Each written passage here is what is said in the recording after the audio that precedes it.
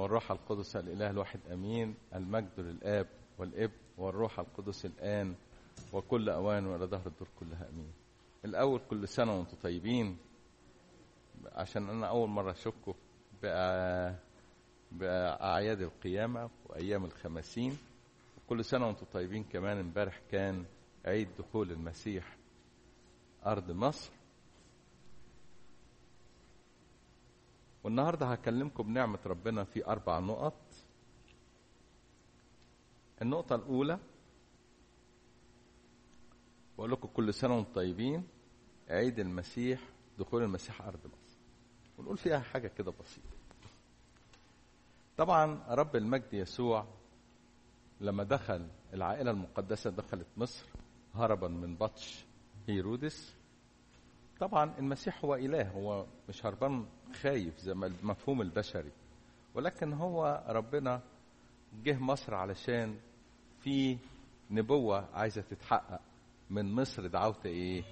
ابني. وبزيارة العائلة المقدسة لمصر والأماكن اللي راحتها تباركت أرض مصر، وقال في الكتاب المقدس مبارك شعبي مصر، أي الشعب الذي آمن بالمسيح يسوع ربا وإلها في مصر، اللي هو حضراتكم. ربنا لما زار أرض مصر باركها. انت بقى وانتي في الحقيقة المفروض ان انا اكون مصر. احنا قلوبنا شبهت في مثل الزارع، شبهت قلوبنا بالارض، في ارض محجرة وارض اللي هي فيها الشوك والارض الجيدة.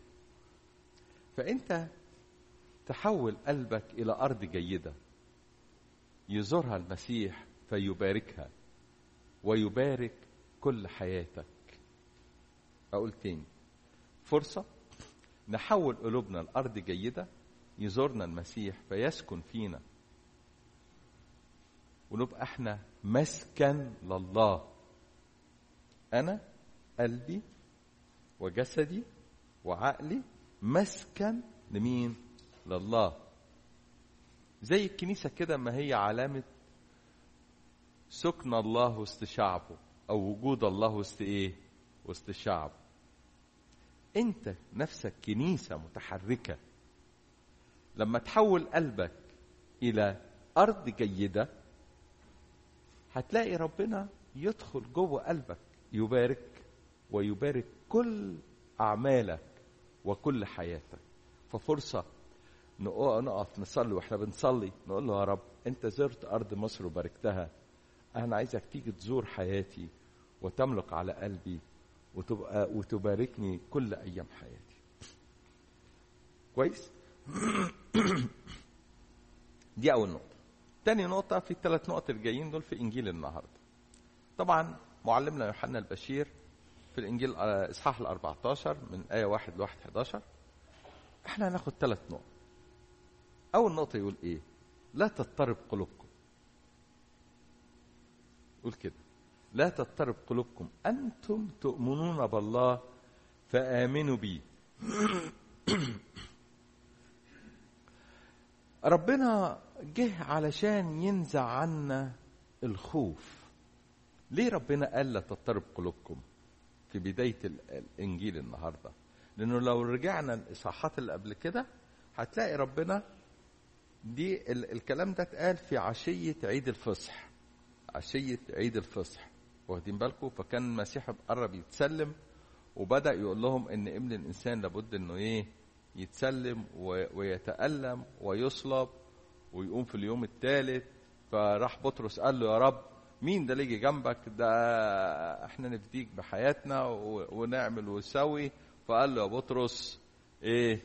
هتنكرني 3 مرات قبل ما يصيح الديك. فطبعا حصل اضطراب ما بين التلاميذ، كل واحد يسأل التاني هو ايه اللي هيحصل؟ اذا كان بطرس هينكر المسيح والمسيح هو اللي بيقول له كده، طب احنا هيحصل فينا ايه؟ طب احنا هنعمل ايه؟ طب احنا ايه اللي هيحصل؟ فحصل نوع من انواع الايه؟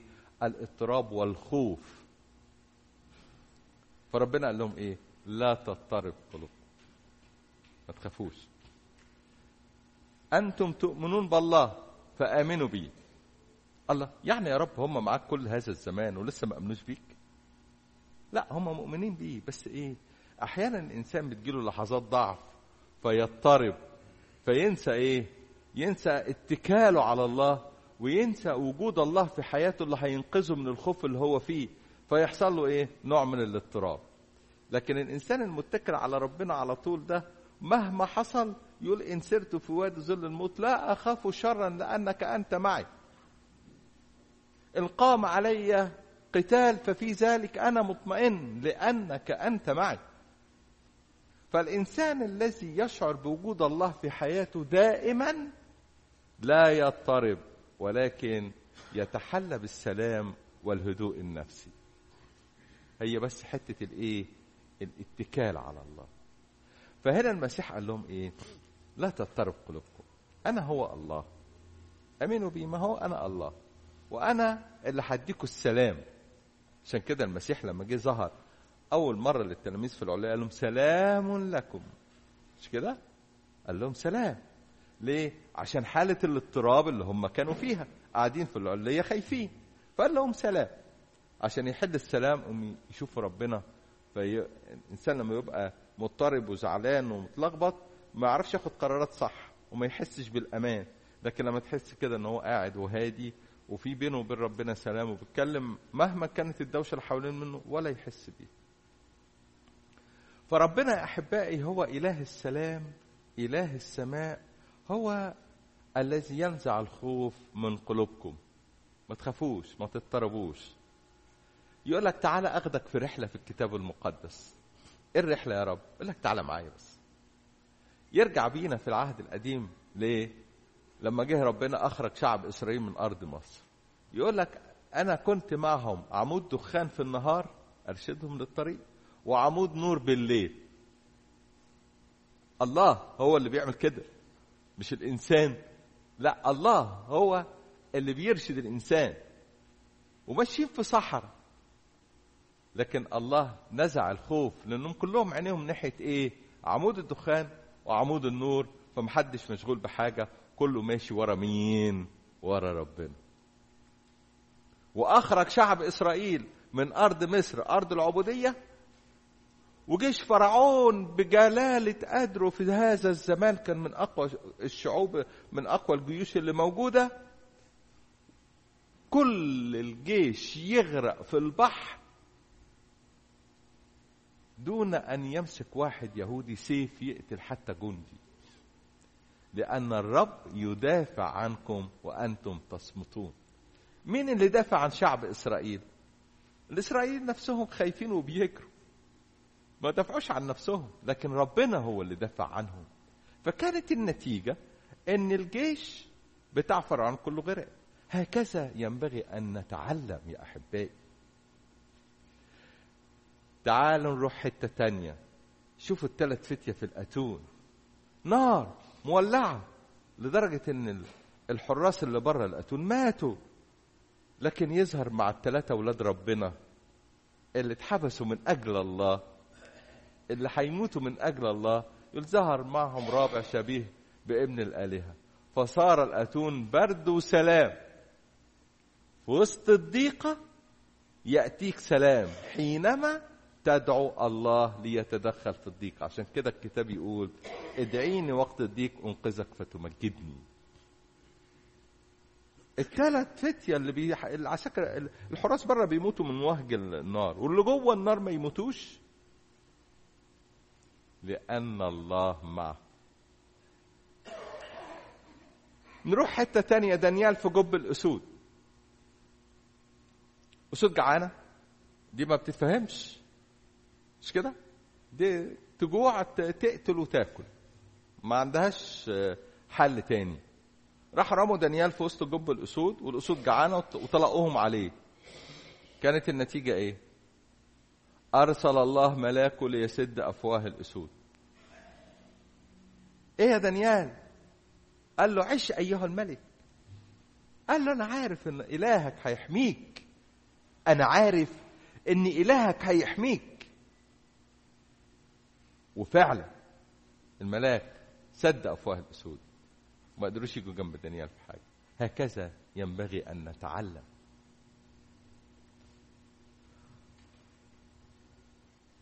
بطرس الرسول وهو في السجن 4 أرابع السجن، وهيرودس تاني يوم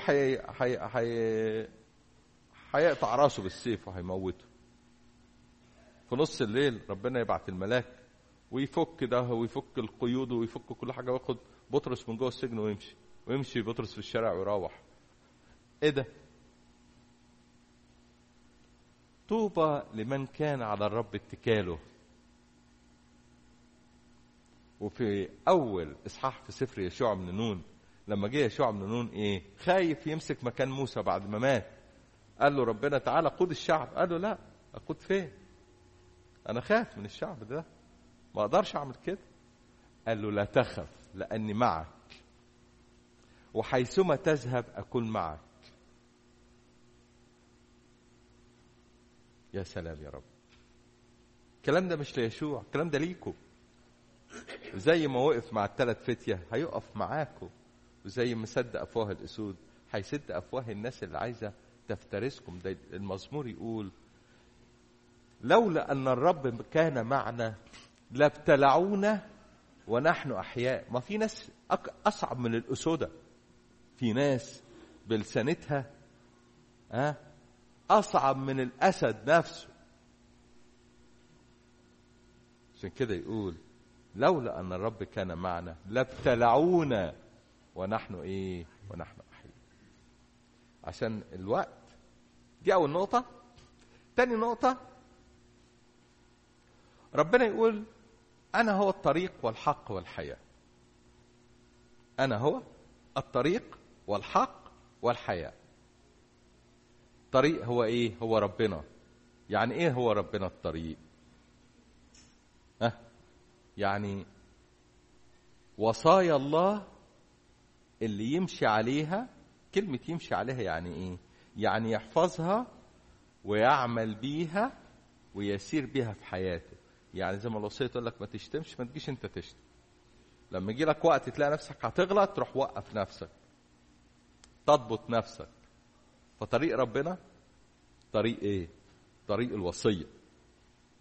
عشان كده رب المجد يقول ايه؟ يقول من يحبني يحفظ ايه؟ وصاياي. واللي يحفظ الوصية معناها ايه؟ انه يعرفها وايه؟ وينفذها. مش يعرفها وبس، لا، المعرفة بس مش صح. اعرفها يعني معقول كويس، بس لازم تنفذها، وإلا ايه؟ هتدان بكلمة ايه؟ بكلمة ربنا اللي انت عارفها. فتعرفها يعني تعرفها وتحفظها وتنفذها في ايه؟ في حياتك. انا هو الطريق والحق. الهنا اله عادل.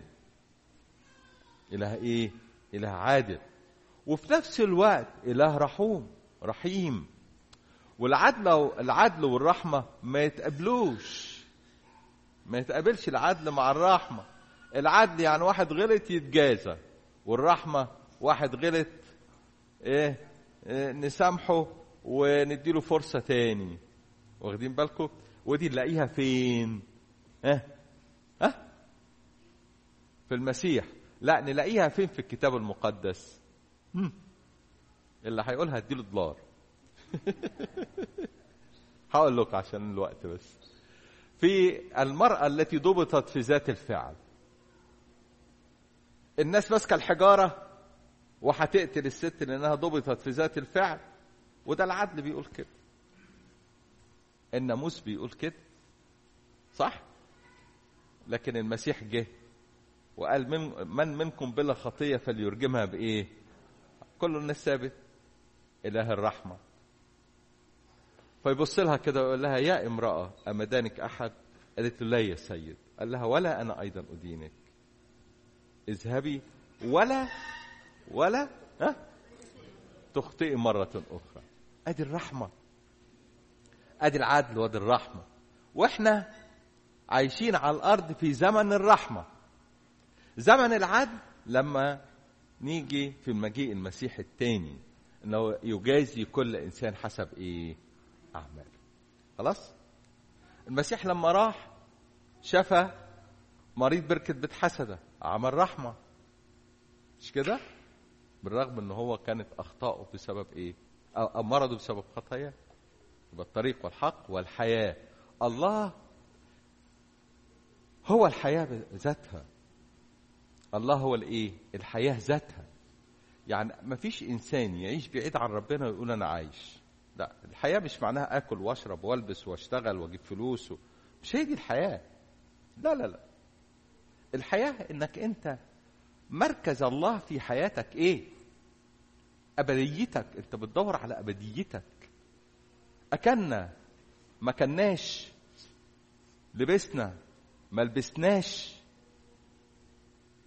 كل ده وقت بيمضي ويزول، ولكن الحياة الأبدية لا تزول. فكونك ان انت تاكل وتشرب وتشتغل وتقضي حياتك بعيد، تقضي وقتك بعيد عن الله، فانت مش حي. لا، انت ميت. لك صورة الحياة ولكن في جوهرك ميت، لانك لو انتقلت من هذه الحياة دلوقتي هتروح فين؟ تروح الجحيم. فتاخدوا بالكم، تشغلوش نفسكم بالامور الوقتية، اشغلوا نفسكم بالامور الابدية. عشان كده يقول من يأكل جسدي ويشرب دمي يثبت فيا وأنا فيه وينال الحياة الأبدية. عايز تكون لك حياة؟ تعالوا نشوف الأنبا موسى.